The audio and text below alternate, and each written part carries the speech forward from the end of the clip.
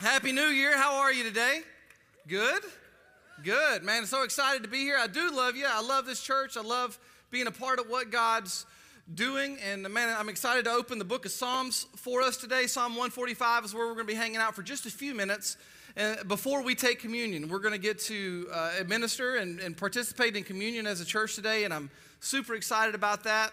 Psalm 145 is an incredibly special psalm in my life. God gave it to me this time last year. Around this week. You know, this week every year is a really interesting time.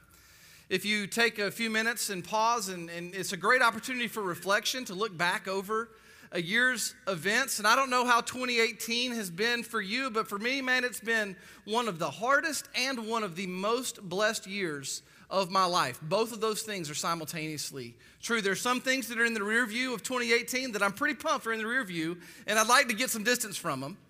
And then there's some things that God started in 2018 or maybe even years before that I know He's going to continue to build on in 2019. And it was this time last year when I was in a pretty tough season, man, and I had a lot of discouragement in my soul. I had some dissatisfaction and discontentment that was rising up and that was competing for my attention and for my affections. And God gave me Psalm 145 at just the right time. And this psalm has been an anchor for me throughout the year. It really has been a prescription for my soul. And the prescription is simply this. It's the power of praise in the life of the believer. Psalm 145 is called the Song of Praise. Praise has power in our life. And Psalm 145 helps us realize what it means to unlock that power. So if you will, dive in with me. Psalm 145, verse 1. The psalmist writes, "I will extol you, my God and King, and bless your name forever and ever." Here's the first thing to note about the power of praise in your life and unlocking its reality is that praise only accomplishes its intended result when it's pointed in the right direction. Praise only accomplishes its intended result when it's pointed in the right direction. That's why the psalmist starts with addressing the person that he's pointing his praise at, which is God Almighty. He says, "My God and King." So fundamentally, we have to ask ourselves this question: what is praise? Is praise singing songs at church? Is praise attending services on the weekend? Is it being kind to one another? Is it offering encouragement or gratitude toward God? Is it waking early and reading the scriptures? What is praise?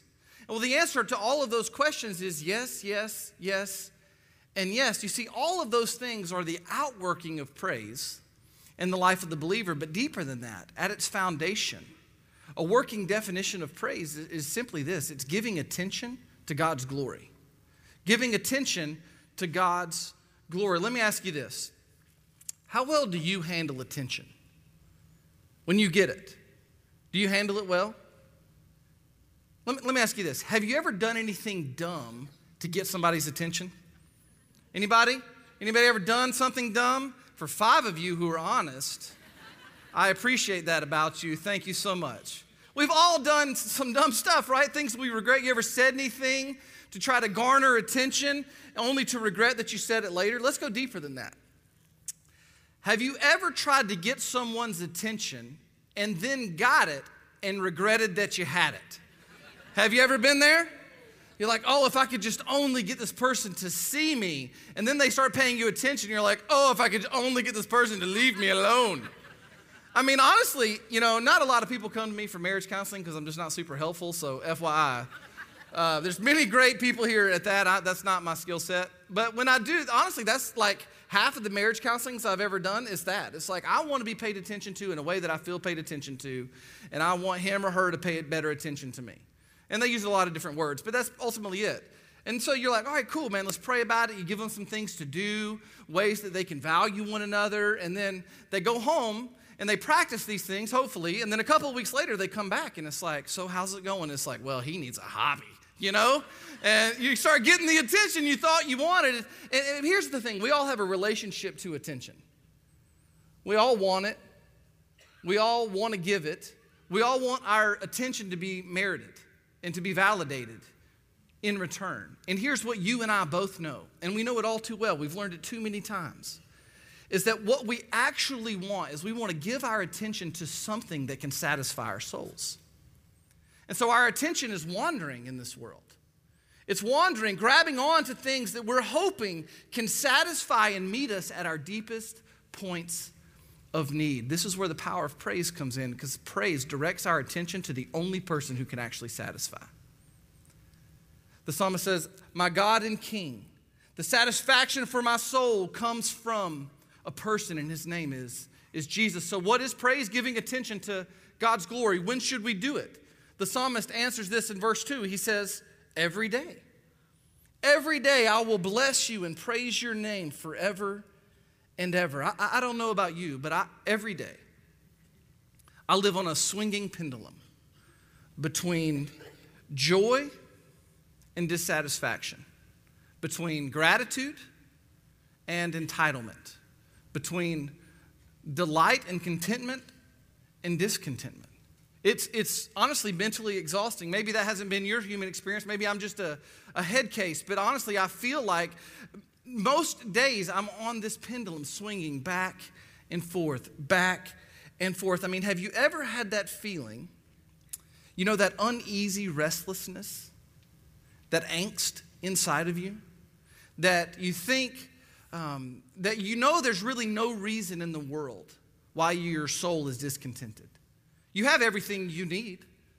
All your needs are pretty much met. Everything's going pretty good in your life, but yet still there's this feeling of wanting deep down in your soul. And what I used to think was that I could find a situational solution to this discontentment or this angst in me, this wanting. And what I mean by that is that I used to believe that if my financial situation changed, then this wanting would go away. Or if my relationships would just work the way they were supposed to or the way that I wanted them to, then I would finally have this solution for this soul need. Or maybe my professional situation, if I could just get where I wanted to be and work with the people that I wanted to work with, then I would feel better. And here's what I've learned and what I am learning, is that there is no situational solution to soul dissatisfaction. My soul can never be satisfied in a situation. My soul was created to be satisfied by a Savior, and his name is Jesus. Jesus is the only thing that can satisfy our souls for all of eternity. Verse 2, every day I will bless and praise your name forever and ever. Every day. How well do you know yourself? Do you know yourself well? Like, bro, that just got deep. I was recently sitting in a class with a biblical counselor, and he offered a solution that I thought was pretty interesting.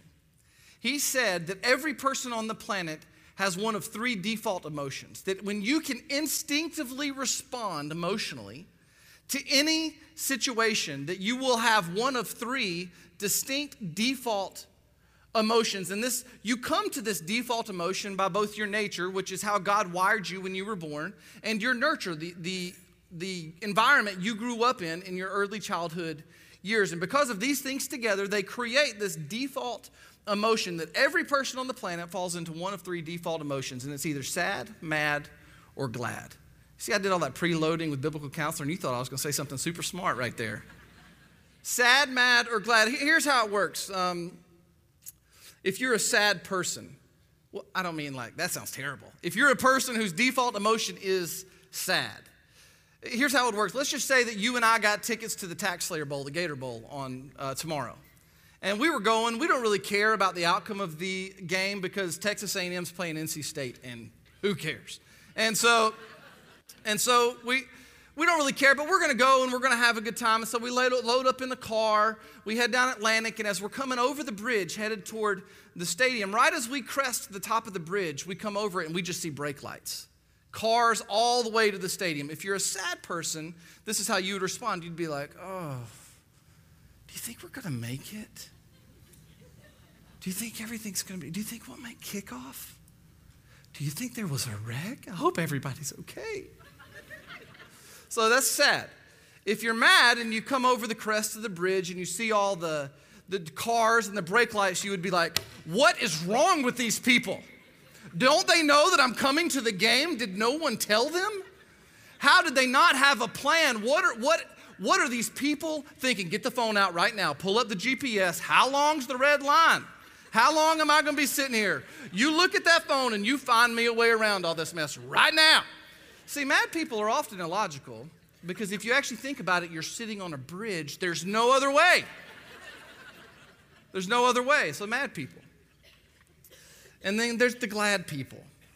They come over the crest of the bridge and they're like, oh, look at all these people. This is going to be so great. We're going to have such a good time with all of our friends. And here's just as a side note. If you're a glad person, from all of us sad and mad people in the world, do humanity a favor and just punch yourself in the face. You know? So sad, mad, and glad. Look, based on your wirings and based on how you're knit together and based on all of these things that encompass your world view, how you apply the practice of praise in your life can look and sound different. Absolutely. But nonetheless, no matter how you're wired, praise is a remedy for the soul. Pastor Harry Ironside says it like this, and the quote is in your notes. It says this, it says, we would worry less if we praised more. Praise is the enemy of discontent and dissatisfaction. Every day, choosing to point our praise at the one person who deserves it. Every day, church, preaching the gospel to ourselves, reminding ourselves of God's love for us that came to us in the form of Jesus Christ, his son, preaching the gospel to ourselves, reminding us of this truth. Listen to this. For God's purposes, God Almighty, the creator of the universe, the one who was and is to come, the one who's before all things, the Father, for his purposes and for his glory, he loves us. He loves us. God has chosen the means by which the world would know who he is and how good he is by lavishing his love on us, his children. God chose that. He loves us. I don't know what image comes to your mind when you think about God's love for you. But what it does for me is it brings into clear view some things that I can often make very, very muddy in my life. For years, I had an inaccurate view of God's love. As a believer, Christian, professing, I had an inaccurate or an incomplete view of God's love. You see, I used to think of it like God was the Lord of the manor sitting at the head of the table.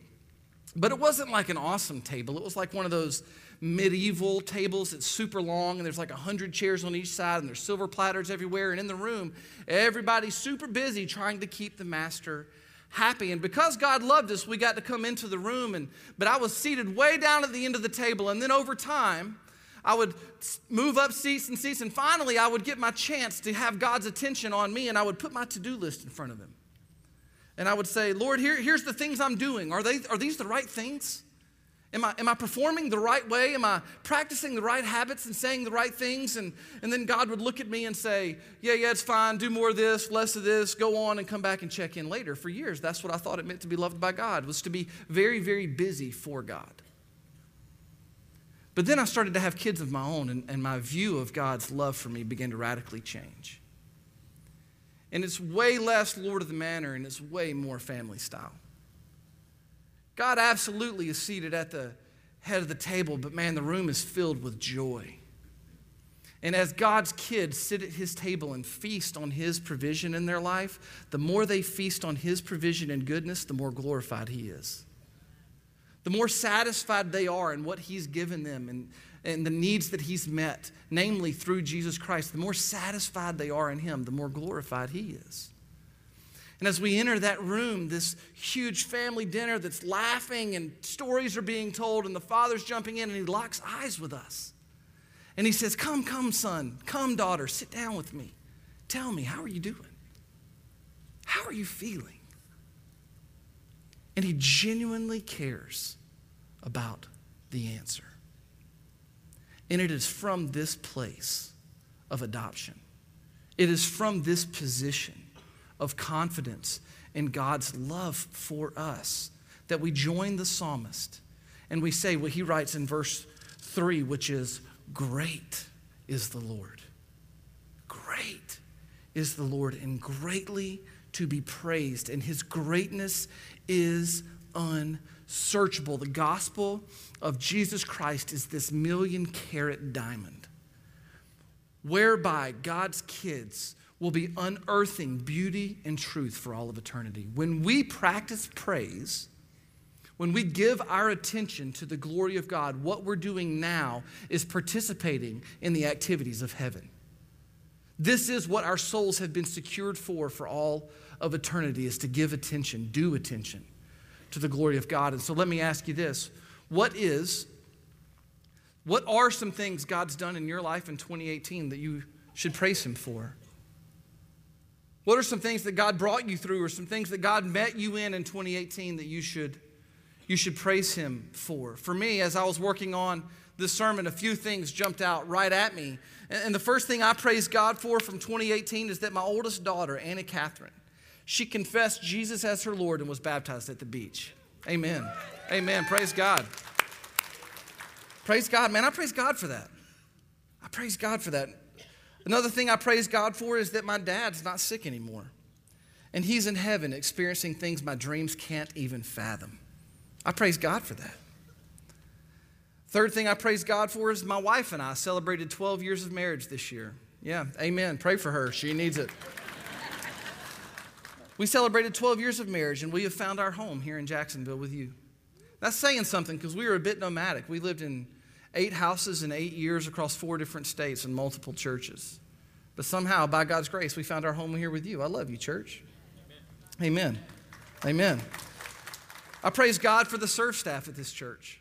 Do you know that this year, more than 500 people took the step to actively participate in serving? They joined thousands of others that create opportunities all across our city, at all of our campuses, in disciple groups at homes, during the week and on the weekends, that they create opportunities and help create environments whereby people can hear about the good news of Jesus Christ. I praise God for them. If you're one of our serve staff, thank you.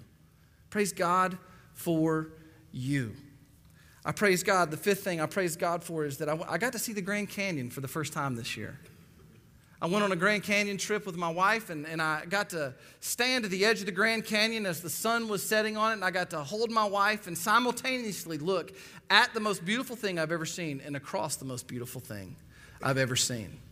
Husbands, what I just did right there is called #winning. Here's the truth, though. My wife, she's totally not into words of affirmation. If I want her to know I love her, I better grab a vacuum. You know what I mean? And so... But man, what is it for you? Praise God for all the stuff that he's done. God doesn't owe me that moment at the edge of the Grand Canyon. He doesn't owe that to me. Praise God for moments that last a lifetime. The psalmist continues in verse 4, "One generation shall commend your works to another and shall declare your mighty acts." Is that not what we committed to this year as a church? That we would be committed to raising up one more generation in the gospel? That we would be committed to seeing one more generation hear and know the mighty works of God, and that they would testify to his goodness, and that they would be discipled in it? We committed that to a church. Verse 5, listen to these words. Listen to these titles that get stuck on God Almighty. I come out and all I get is, "Don't worry about his mean mug, he loves you, church." And that is an appropriate introduction for me. That is, it's completely appropriate. But we're talking about God Almighty. He's the only one in all of the cosmos that deserves these words and is worthy of these titles. Verse 5, "On the glorious splendor of your majesty and on your wondrous works I will meditate." Verse 6, "They shall speak of the might of your awesome deeds, and I will declare your greatness. They shall pour forth the fame of your abundant goodness and shall sing aloud of your righteousness. The Lord is gracious and merciful, slow to anger, and abounding in steadfast love." Listen to this, church. The Old Testament and New Testament, the narrative of the story of God testifies to this time and time again, that God Almighty, he has to be stirred to anger, but that he is love. Verse 9, "The Lord is good to all, and his mercy is over all that he has made. All your works shall give thanks to you, O Lord, and all your saints," underline that, "all your saints shall bless you." This is the point of the church. the point of the church, and I'm not talking about the institutional church with signs everywhere. I'm talking about the people of God, the bride of Christ, those who have been saved, sealed, and consummated unto God the Father through the sacrifice of Jesus Christ and have placed their faith in him, that their purpose is to praise God. This is the point of the church. The point of the church is not to only gather on the weekends. The point of the church is not to only do evangelism or discipleship or activities. The point of the church is not just doing things together. The point of the church, all of those good things, God-ordained things, those things are just a means. Our salvation is just a means. It's a very important means, but it is a means. It is not the end of itself. It does not terminate on itself. The reason God saves us is not just so that we will feel better or that we will experience a better existence. He does and provides all of those things for his glory. His glory is the end, and everything else is a means.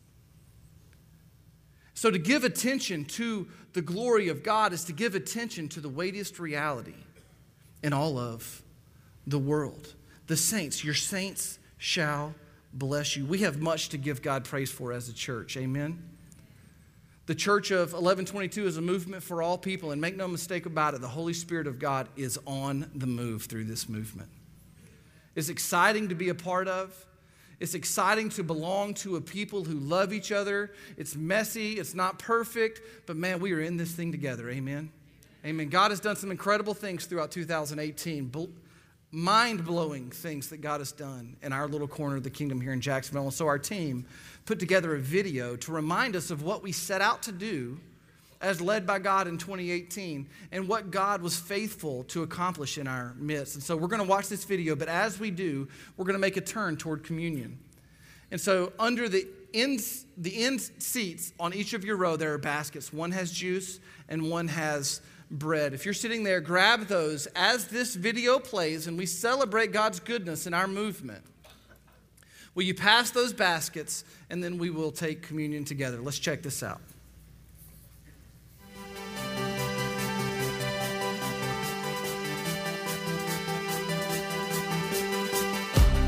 As many of you already know, this past year we've seen God move in amazing ways. We saw a new 1122 campus be launched at Arlington. Hundreds of people declare Jesus Christ as their Lord and Savior and get baptized at the beach.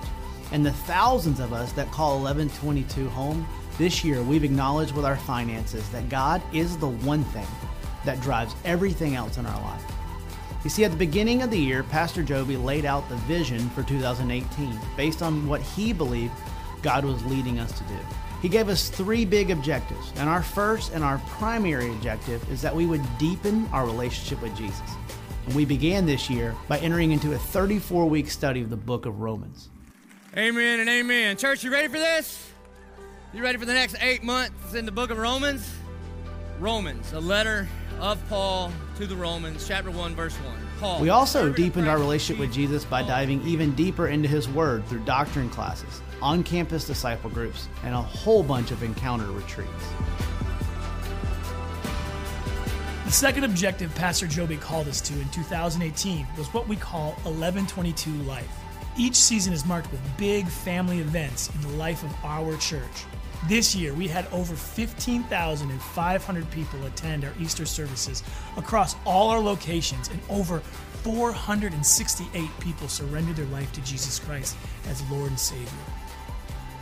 At Hannah Park, 426 people walk out into the water and publicly proclaim that Jesus Christ is their Lord and Savior. In September, we spent 5 days getting revived at Saturated through incredible worship, gospel-centered teaching from some of the best preachers in the country. And finally, last week, we celebrated the birth of Jesus at our Christmas Eve services.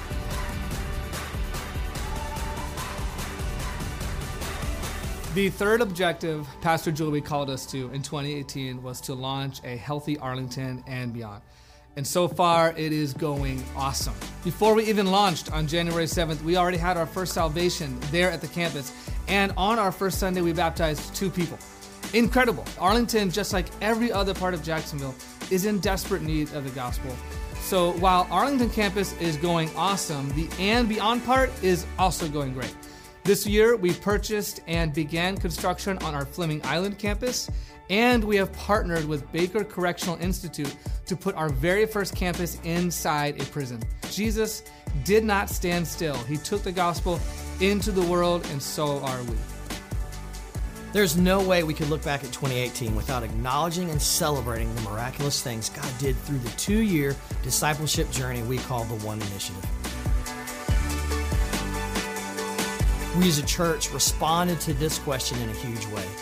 We spent 5 weeks looking at what it means to be the one church where we simply continue to glorify God and worship Him. What it means to reach one more by planting churches in East Africa and Brazil and launching campuses to reach our neighbors here in Jacksonville. What does it mean to disciple one more generation? Because we won't be around here forever. And what if the big thing that God wants us to do at 1122 is not what's happening right now, but in who we raise? Through the One Initiative, our church committed to contribute over $53 million to continue this movement over the next 2 years and to simply acknowledge that the Lord our God, the Lord is one. 2018 has been extraordinary. So would you please join me as we continue to pray for Pastor Joby and for our elders, and as we pray for every person that would walk through the doors of our church. This isn't new. It's just our turn. Amen. I know you can't clap because you have the elements of communion in your hand. But man, we praise God for His faithfulness to us as a people. If you agree with that, let me hear a big amen. Amen. Amen. So here's what we're going to do. We're going to take communion together as a church. Communion is a gift that Jesus gave to His friends at the Last Supper, and it's a gift that He's given to all believers throughout church history. And what communion means is common union. It means that we are unified. We have one thing in common all over the world throughout all of history. From that day to this, there's one thing that unifies us, and it is the person and work of Jesus Christ.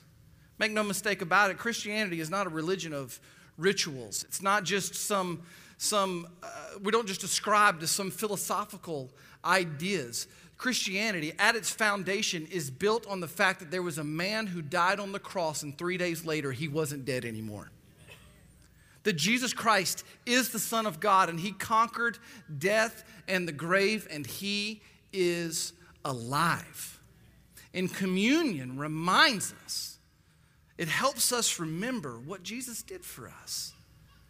It helps us have confidence in what Jesus has invited us into. Maybe you're here today and you're like I was, and you have an incomplete or an inaccurate view of God's love for you. Maybe you've been very, very busy trying to perform for God, trying to attain His approval. Listen to me. I would offer you this. Relax. God is totally satisfied in His kids. Before the foundations of the world, He set it up in a way that we would get to experience all the blessing that He and His Son Jesus have been experiencing for all of eternity. God the Father has always been and always will be, is completely satisfied, completely content in God the Son, who is Jesus. They have experienced total satisfaction for all of eternity past. And when God the Son Jesus came into this world and He paid the price for sinners, the due penalty, the wage of sin, He paid it with His broken body and with His shed blood, and then He went into the ground, into the grave, but He did not stay there. He was resurrected, and when He came to life, with it came the keys of victory over hell and death forever and ever. Forever and ever. And when we place our faith in Jesus, all the satisfaction that the Father has with the Son, He gives to us. He imputes it. He credits it to us. So you don't have to perform for God to get His attention. You have it. You don't have to achieve in order to merit your worth before God. Jesus achieved everything you could ever try and fail at 1,000,000 times. Jesus did it all for us. All the approval, all the satisfaction that Jesus has, we get to enjoy as God's children. And it's in this spirit that we take communion. Before we break the bread and share the wine, juice, you're welcome, don't get nervous. Share the wine. I want to pray for you. I would like to pray over you. I'd like to use the next few verses from Psalm 145 to offer a prayer of blessing and to also prepare our hearts for communion. Communion is not just something we do. It is a connection to someone we belong to. So I'm going to offer this prayer for you. So whatever the posture of prayer is for you, whether it's eyes opened or closed or however you want to do it, I'm going to pray this over us as both a blessing and a preparation. Father, we come to you as your kids knowing that you love us. And I pray for my brothers and sisters here in this church. I pray that they would grow deeper and deeper in their faith and in their commitment to speak of your glory. That their lives would be sold out for your mission. That their lives would be sold out for your glory being declared among the nations. That there is no hill too high, there is no place too far that they would not go when you call and when you send. God, would you move in such a way among us here in this room that we would be so stirred with your love that we would tell everyone we see. Would you help us to be a kingdom people, Jesus? We know that your kingdom is a kingdom of peace because you're the Prince of Peace. And so I pray the peace of Christ over my brothers and sisters right now. I pray that they would be supernaturally invaded with the peace of Christ in every relationship, that every anxiety, every worry that they have, God, that it would be calmed by the peace of your kingdom. And that where they go, you go with them also, and that they would bring peace. And that we would be people of peace. God, would you use us, this church, to declare your mighty deeds to the children of men, to make much of you in our city and around the world? We know, Father, that your kingdom is an everlasting kingdom. We know that your reign will never end, that you are before and above all things, Jesus, and that your dominion and your rule will last throughout all generations. Lord, we know that you are faithful in all of your words and kind in all of your works. We know that there's never been anyone kinder to us than you. We're not a perfect people. We're a broken people. We don't have it all together. We're not strong no matter how hard we try, we're weak, but we know this, that when we're faithless, you remain faithful. When we're weak, it is in our weakness that your strength is made perfect, Father. Lord, we know that it is you who upholds all of us who are falling. And so I pray for my friends here today that may feel like they're falling. Holy Spirit, would you meet them and comfort them? Maybe the holidays have stirred up some things. Maybe some old wounds have risen, maybe some new ones. Holy Spirit, would you heal them? Would you meet them in their place of need, at their deepest point of need? And would you whisper to them that you love them and that you have them, that you'll never let go? Father, we know it is you who uphold us, and that when we bow down before you and we submit ourselves to you, that you raise us up. Father, we know this, that when you open your hand, you satisfy the desire of every living thing. Every desire of every living thing, even me. When you open your hand, you satisfy. And that ultimate satisfaction, that ultimate contentment, Father, we know that it comes when we look at the cross of Jesus Christ. That every sin is forgiven, that every victory has been won, that it truly is finished because of Jesus Christ on the cross. So it is by the power of his wounds and the power of his blood that we pray these things. And all God's people said, amen. Amen. So we take the bread, church, and we remember. We remember the broken body of Christ. I want you to think about something. Think about Peter, James, and John, Andrew and Thomas, the other disciples who were at the Last Supper with Jesus when he first held the bread and the wine up.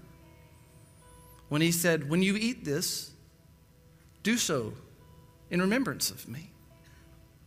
And what Jesus was saying is that the prophecies have come true. That as the prophet Isaiah said, that his body would be broken and marred, and that it is by his wounds, it is by the stripes on his back that we would be healed, is true. That it is by his wounds we are healed. We are eternally healed. And Jesus holds the bread up and he says, when you do this, remember me. Now think about that. If you're Peter, James, and John. And you see him go to the cross and die, a death he did not deserve. And then in deep depression, in great worry and fear, 3 days later, you see him alive again. With the wound still fresh in his hands and in his feet. And then some time passes and he ascends to the right hand of the Father, and then off you go on the mission of God that he so generously gave you. And then you sit down for dinner one night. And somebody raises the bread and said, let's remember our Lord. What do you think they felt? Do you think they felt a sense of urgency? Do you think they felt a sense of miraculous work on their behalf? Do you think they thought of Jesus' kindness, his compassion? When we take communion, we join in with all the saints from that day to this, remembering that it is by no work of our own that we have healing. It is by no work of our own that we are free people. Not bound by the law, not pressed by sin. It is by no work of our own that we have been adopted into the family of God, but it is singularly and solely by the work of Jesus Christ, the Son of God. And we remember, and it is in this spirit of remembrance that we take the bread and we eat.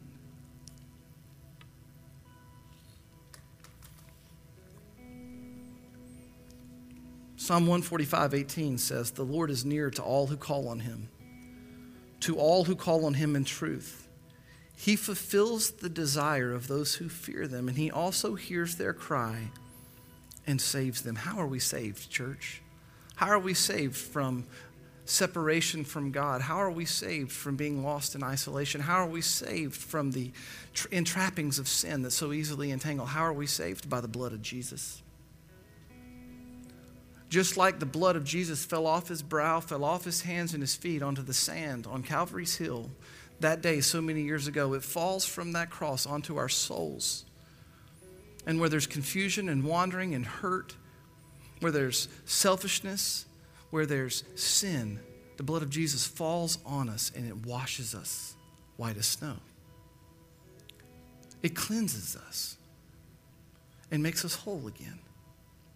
It restores us into right relationship with God. The book of Hebrews says that without the shedding of blood, that there can be no forgiveness for sins, that all of the Old Testament sacrificial system, the law, the Day of Atonement, that all of these sacrifices, all of the blood shed for the forgiveness, for the atoning of sin, were just pointing to one thing, and that one thing is Jesus Christ on the cross. That his sacrifice was the final sacrifice. And that for all those who would believe, that his blood would set them free and give them forgiveness for sins.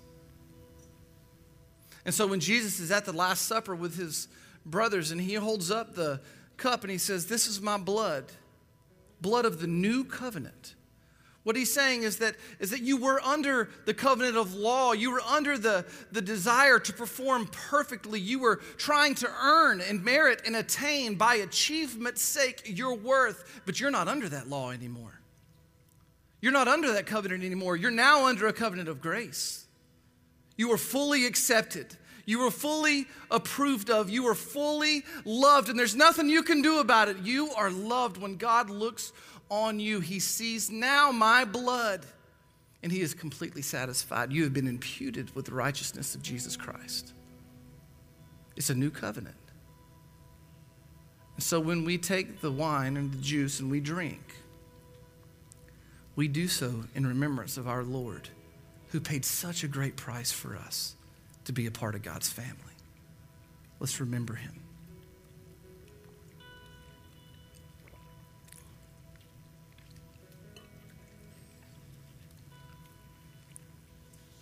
Psalm 145, verse 20 says this: "The Lord preserves all those who love him." This word preserves paints the mental image that he is an anchor for our souls.